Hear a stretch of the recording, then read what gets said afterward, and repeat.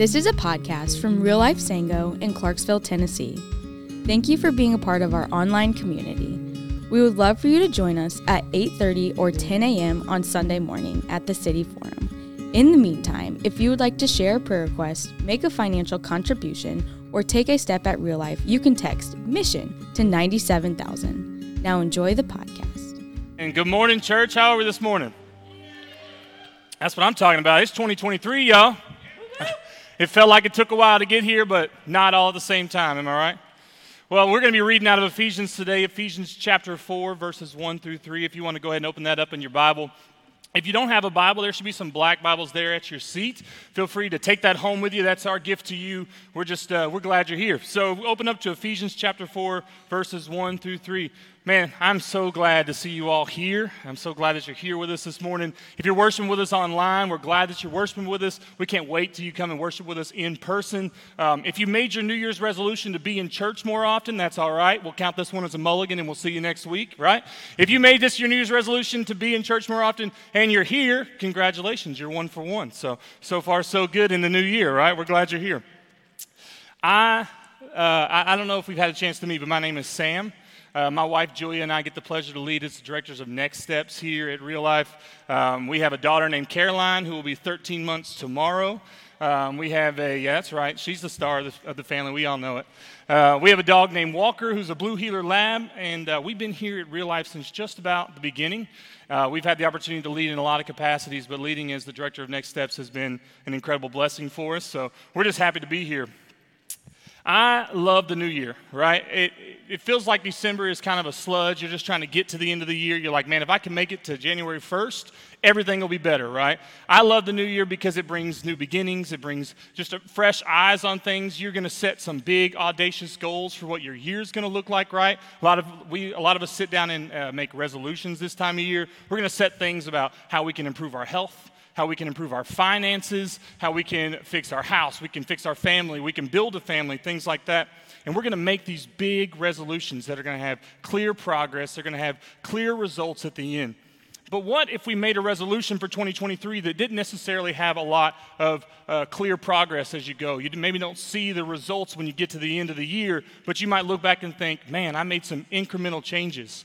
Well, Paul kind of gives us a really big goal here at the beginning of Ephesians 4 that we can set as a church, we can set as members of the church for 2023. So let's jump into Ephesians chapter 4, verses 1 through 3, and let's read this together.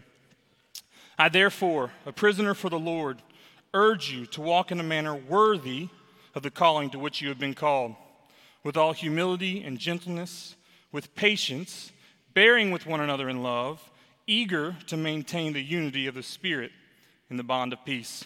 Let's pray. Heavenly Father, bless the reading of your word and open the minds and the hearts of those that are hearing it so that they can be enriched and uplifted by it. It's in your Son's holy and precious name we pray. Amen. Well, right there at the beginning, Paul gives us our 2023 goal, a resolution that we can all make for our year, and that is walk in a manner worthy of the calling to which you've been called. Walk in a manner worthy of the calling to which you've been called. That's a pretty big idea, right? Because we got to break it down and figure out what exactly that means. The first part we got to figure out is, what is this calling? Right? He talks about we being worthy of it, so it must be a great calling. It must be something that's high, that's, audacious, right? So we got to break down what is that. It could be loving Jesus Christ. It could be following God. It could be having a relationship with God through his Son, Jesus Christ, which we call being saved. It could be being the church. It could be bringing people to the church, right? There's a lot of things that this calling could be. I think it breaks down pretty simply in our mission here at Real Life. Our mission here at Real Life is to delight in God and disciple others. I believe that's the calling that Paul is talking about, delighting in God and discipling others. Delighting in God looks like worshiping him every day, being in your Bible every day, praying to him every day, being in a relationship with him, right? That's what delighting in God looks like. And the Psalms tells us when we delight in him, we are filled with a fullness of joy. Filled with a fullness of joy. So that's sort of what we're aiming for, right? That we worship him and come so close to him that we're filled with this fullness of joy. That psalm also tells us that when I am in his presence, he makes known to me the path of life. So we get in his presence so we can be filled with this incredible fullness of joy, and he will make known to us the path of life. Well, the second part of that is discipling others. So we delight in him because of this incredible feeling, this incredible joy that we feel when we delight in him. We disciple others because we feel so good, we want everybody else to feel that good. We want them to feel this incredible feeling, right? So we disciple others. We bring people to Jesus. We grow our relationship with Jesus through other followers of Christ, right? So that's what I believe this calling is that Paul is talking about, delighting in God and discipling others. Well, I feel like it's pretty heavy, right? There's a lot there. There's a lot that you have to kind of work for to get to that place where you're delighting in God and get to that place where you feel like you're comfortable to disciple others. And you may be thinking, Paul's telling me to walk in a manner worthy of this calling. But how am I possibly worthy? Right? Like you may be thinking, like, I've done a lot of things in my life that I don't think it makes me worthy to delight in him. I don't think it makes me worthy to tell other people about him. Right? Well, the good news is Paul didn't say, already be worthy. He didn't say, you're worthy, go do it. He said, walk in a manner worthy. And I think that means to act worthy, to try to be, to get a little bit better every day to being worthy of the manner, or to walk in a manner worthy of the calling to which you've been called. Or we're going to call this sermon today, fake it till you make it, right? We use that phrase a lot.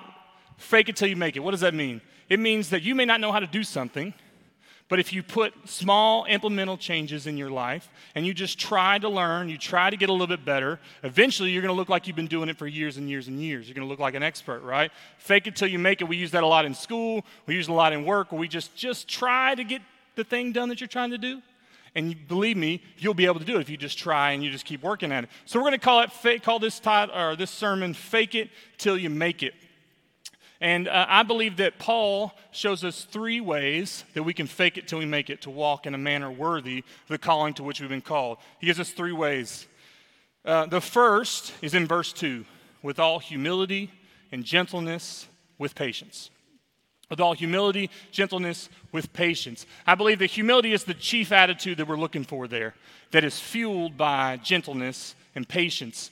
Humility is probably one of the hardest things for us as humans, as Americans, to really boil down and have to be humble, because we, in America, we look at people who are humble as considered to be weak, or someone who sits in the back, doesn't really speak their mind, doesn't really stand up for themselves, right? That's what we think when we think of humble, because we've been taught through social media, through reality TV, through mainstream media, that if you are the loudest one in the room, if you're overly aggressive, overly opinionated, if you're overly ambitious for yourself and your family, that's a good thing. As long as you're getting what you want and you can push everybody else to the side, that's a good thing. But we know that's not true, because when we let pride step in the way, when we let pride get in between you and what God has for your life, there is no way that you will be able to delight in him. The psalm tells us, in your presence you make known to me the path of life. Right? You make known to me the path of life. But if I'm out and I'm putting my agenda on what God wants for me, if I'm putting my plan forward, there's no way that I can hear what God has for me. There's no way I can hear what he wants for me in my life. And if you have pride when it comes to discipling others, if you're out discipling others because you can look around and say, look what I did, look who I brought to Christ, look who I baptized, people will be able to smell that out really quickly. Right? Just because they aren't necessarily a believer in Christ right now, and you say some pretty words, and you read them in the Bible, and you tell them how great it is to be a follower of Christ, but you're doing it so that you can have praise for yourself. They'll sniff that out. And not only will their relationship with Jesus Christ not be genuine, it may not last long, because they didn't feel a genuine connection to Jesus Christ through you. I think the gentleness and patience sort of fuel our pride and fuel our humility.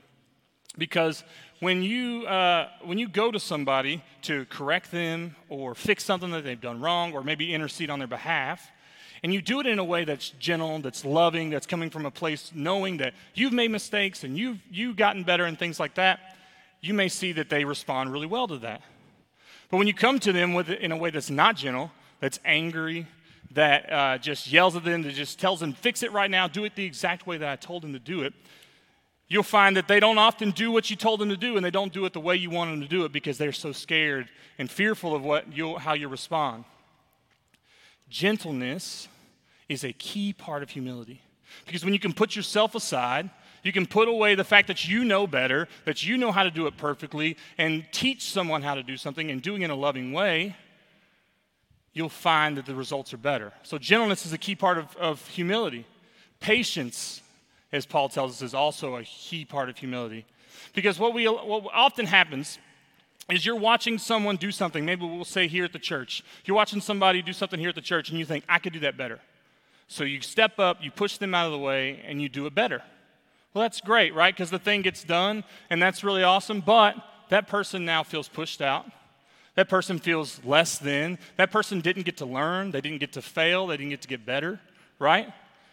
Patience is such a key part of humility, recognizing that while you can do something maybe better than somebody else, but them learning how to do it will further the kingdom is such an important way to be humble. So, the basic point here for point number 1, walk with all humility, gentleness, and patience, is this. When we let our pride slip away, we allow God's influence to be the only one that is present. When we let our pride slip away, we allow God's influence to be the only one that is present. And that's what Paul's asking us to do first, to walk in a manner worthy. That's the first way we fake it till we make it. We pull ourselves out of it, pull the things that we want out of it, and put the things that God wants in, and we allow His influence to be the only one that is present. We've got to let pride get out of the way. The second way that Paul tells us to walk in a manner worthy of the calling to which we've been called, or fake it till you make it, is the second part of that verse, bearing with one another in love. Now, I think that all three of these are kind of difficult to complete, all three of these ways, right? Because if they were easy, Paul wouldn't tell us to do it. We wouldn't need to do it because we'd probably already do it because it was easy, right? But I think that the second one's probably the hardest one, bearing with one another in love. I think it's hard because if I gave you 10 seconds to think of 10 people that you didn't like, you could probably give me 20, right? I probably could. Like, I can think of people that when they walk in the room, I'm turning around and walking the other way. I don't want to talk to them. I don't want to help them with a task. I don't even want to let my pride get in the way and tell them that I know more than them because I don't want to be around them, right? We all feel that, right? You felt that. You know if there's just people that just grate your nerves. But Paul doesn't tell us bear with the ones you like. He says bear with one another in love. That means every single person. Now, I'm not telling you that if there's people in your life that are spewing hatred and bigotry and racism, those people need to be removed from your life. That's not an influence that we want because that's not what the Bible teaches us. But I'm talking about the people that you have to bear with because they have differing opinions than you, that they have a different personality than you, that they sin differently than you, because we forget sometimes that we also sin, right? That they have different opinions, that they sin different, that they have doubts in the Christian faith, right? So a lot of times we will push those people away because they don't champion our every thought and our every move, and we cut them out of our lives. We are just so focused on removing these, what we call negative people or negative things in our life, that we're not focused on bearing with one another in love. You may come to church one Sunday and hear something that the pastor says that you don't agree with, so you say, I'm not coming to that church anymore. Or you go to a community group and you find somebody that's a little annoying or takes up most of the time talking, so you think, I'm not going there anymore. Or we cancel somebody because of something they put on Twitter 10 years ago when they were a child, right? Instead of recognizing that there's opportunity for growth in every single one of those.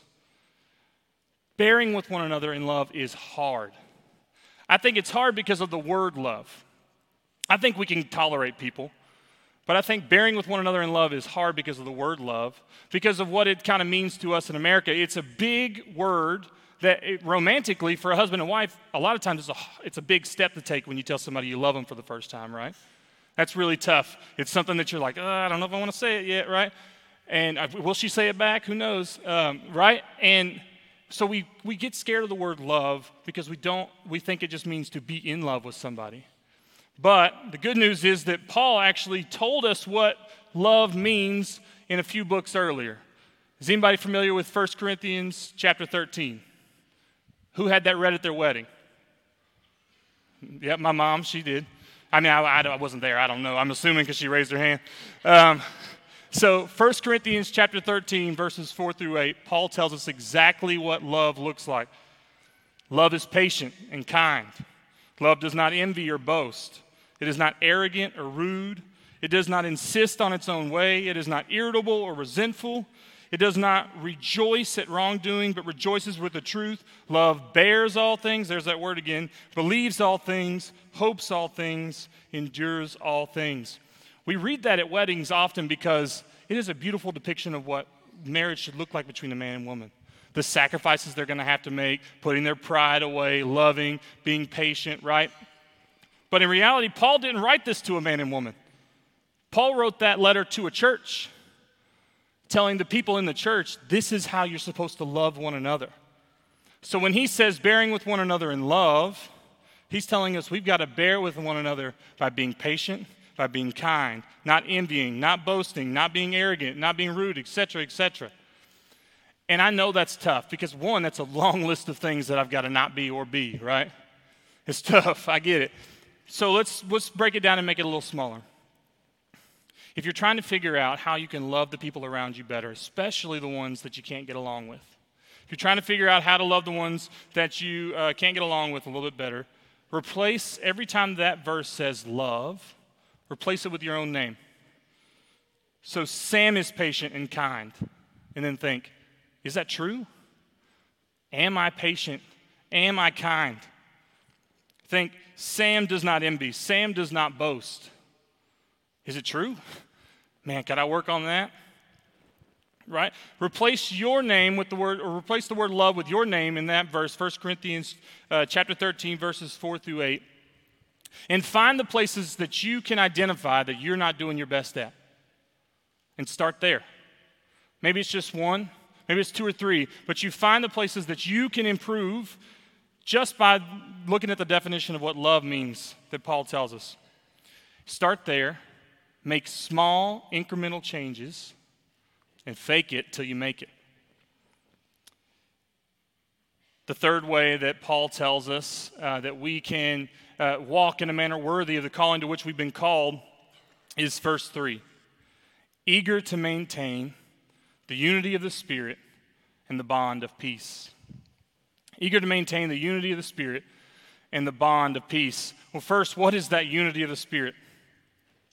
The unity of the Spirit is that special togetherness that the Holy Spirit creates in congregation. That's our shared experience of our adoption into God's family. That's the Spirit that we're looking to keep unified. This special togetherness that we have as Christians because we've been adopted into God's family. And it is so, so important that we keep that together. I think the most important word of that entire verse is the word eager.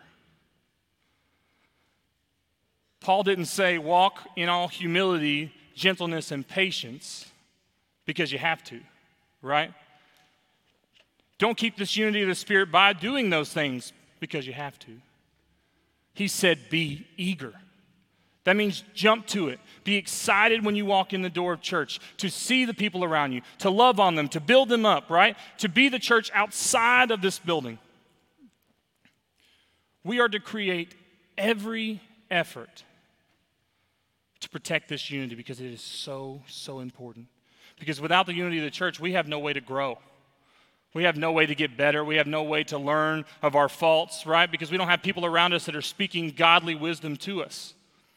So that unity of the Spirit, that special togetherness that God has given us, we have to do everything in our power to protect it at all costs and be eager to do it because of how important it is to us. Tensions are going to happen in church. Believe me, they occasionally do at every single church. But if we combat tension in church with opinions and gossip and hatred, you'll see a great divide be created in the church. But instead, if we encourage each other prayerfully and we reach out to help, we pull ourselves out, we put our pride to the side and help people instead of taking over, we'll see growth in the church because of this incredible unity that we feel. I've told my testimony a few times sort of at a high level that I grew up in church, got out of church for a little while, met my wife. She drugged me back to church by the grace of God, and now I'm here preaching, right? That's the pretty high-level version of my testimony. But the part that I don't often tell, and I really have never told, is the part of why I left church. So probably my sophomore or junior year of high school, we were in church every single day. My mom and dad taught the single parents class. They taught children's choir on Wednesday nights. We were probably there at least 3 or 4 nights a week. And we were fully devoted. It was one of the largest churches in the state, and we just loved it. I was really ingrained in the youth group. That summer, I had felt a calling to be a youth pastor. And in that fall, a small group of people that had a Sunday school class every Sunday used the time that they should have been taking to build this unity up in the church to spread gossip and rumors and divide the church. And I sat as a young man and watched as people spewed hatred in the sanctuary. When I watched as the church was split down the middle because of rumors that one small group had started. And so I left church. We went occasionally, but I didn't really go back until I met Julia and started going to church with her because of what I saw happen in the church. And it was scary. And it took a long time to come back, right? It took somebody like Julia who's strong to say, no, you got to go to church, right? And it took a long time for me to be in a position where I could stand up here and preach because I was afraid of it. And it's something I'm always keenly aware of, is protecting that unity, right? Looking at each other and thinking, why are we sitting over here talking about how we don't like the paint color of this room when we could be talking about how we could be out in the community spreading the love of Jesus? It's something I'm so keenly aware of, and it's something we've got to be keenly aware of, church, when we're building a building in a couple of years, or in the next 2 years, right? It's something that we're going to let our opinions get in the way of what God is planning to do with that building, and we got to step out of it. We got to step completely out of it. The good news is that not only did Julia bring me back, but real life has brought me back to this incredible, vibrant love that I have for Jesus Christ. Because when I come in on a Sunday, I see Cindy up front smiling and excited that I'm here, right? I see people at the coffee station making sure that everybody's fueled up. The worship team is up here just giving all they've got to worship. And I see it every single day here. I see it in our community groups when people break down and give everything they've got to bond with one another. They pour out their hearts. The unity of the Spirit, guys, is strong here. But you got to go with it. We got to be pulling in one direction because hatred and rumors and opinions, they divide the church and they pull in different directions. But if we're all pulling in the same way, if we're all headed so that we can keep this incredible unity together, we will be walking in a manner worthy of the calling to which we've been called. And I believe that's happening here. We're going to wrap up today with communion. Communion is an awesome way that we show our love for Jesus Christ by emulating what he did in taking the bread, which is his body, and the blood, and the wine or the juice, which is his blood. But as we prepare for communion, I want you to reflect on a couple of things. The first is this chapter here in Ephesians. Are you walking in a manner worthy of the calling to which you've been called? Do you understand that calling first? And are you working every day to get a little bit better? Are you finding ways to love one another better? Are you finding ways to be more humble in moments where you feel like you should take over? Right? But if you're sitting here today, and I want you to also think about why you're here. Are you here because Real Life is your church? That's awesome. I'm glad Real Life is your church, and I'm glad that you're feeling this unity that I'm feeling. And I hope that you'll take these verses to heart as we go into the next year and work really hard to maintain that unity of the Spirit. If you're sitting here today and it was your New Year's resolution to be in church more often, and this is your first time, congratulations. You did it. This is your first step. You're here. I would love to talk with you about that. I'd love to talk to you about what Jesus Christ can do for you. I want to talk to you about what being in a church like Real Life can do for you. I'll be standing in the back. I would love to talk to you more about what it's like to be in church. But if you're also here because you felt my pain before, that you were in church, you were fully devoted, and you got out because of hurt or pain that you felt, I feel it. I feel it for you, and I'm just glad you're here. So do me a favor. Come back next week. Come back one more time. Feel the unity of the Spirit that you're feeling today, that you'll feel when we sing, when we worship, when we do communion, and come back next week. And see that we're all pulling here at Real Life. We're all pulling in the same direction. I'm going to go ahead and invite Emily up as we prepare to respond. And we'll also invite those that are preparing to serve communion today. Communion is the most important meal of the week, in my opinion. It's because it's the gathered body of Christ taking it together to remember what Christ did for us. So here at Real Life, we have an open communion. If you are a follower of Christ, we want to invite you to take part in this supper today. And if you are not a follower of Christ, we want to invite you to stay in the seat where you are and reflect on God's love for you. You maybe pray to Him, talk with Him about, is being in a relationship with you something that I should be pursuing? If you have questions about what that looks like, or you want to pray with somebody, we got some incredible people at the prayer station in the back. They would love to talk with you and pray with you about what it looks like to be in this perfect unity with Jesus Christ and perfect unity with His church. As you can come for the communion. You can walk down these two side aisles and then go back up the middle. We also have a germ-free station and a gluten-free station in the back. Church, it's going to be hard to be able to walk in a manner worthy because we're being called to a really, really high calling. We're called to something that's going to be really difficult to achieve. But if we just make small, incremental changes in how we love each other, how we take our pride out of it, and how we look around us and think about the bigger picture, by keeping this unity, it can change. You may not see that progress throughout the year, but you'll look back at the end of the year and think, man, I loved my family better. I loved my pastor better. I loved my church better. And I'm praying for that for you in the year 2023. It's going to be a big one for you. I'm praying and I'm feeling it. It's going to be a big one for our church. I know that for sure. And church, I'm just so glad that I got to share this sermon with you today. Let's pray, and then we'll jump into the Lord's Supper. Heavenly Father, what a blessing you've given us in your Son. You sent him to die on the cross so that we could be in a relationship with you, Lord. And you have called us to love you and to tell other people about you.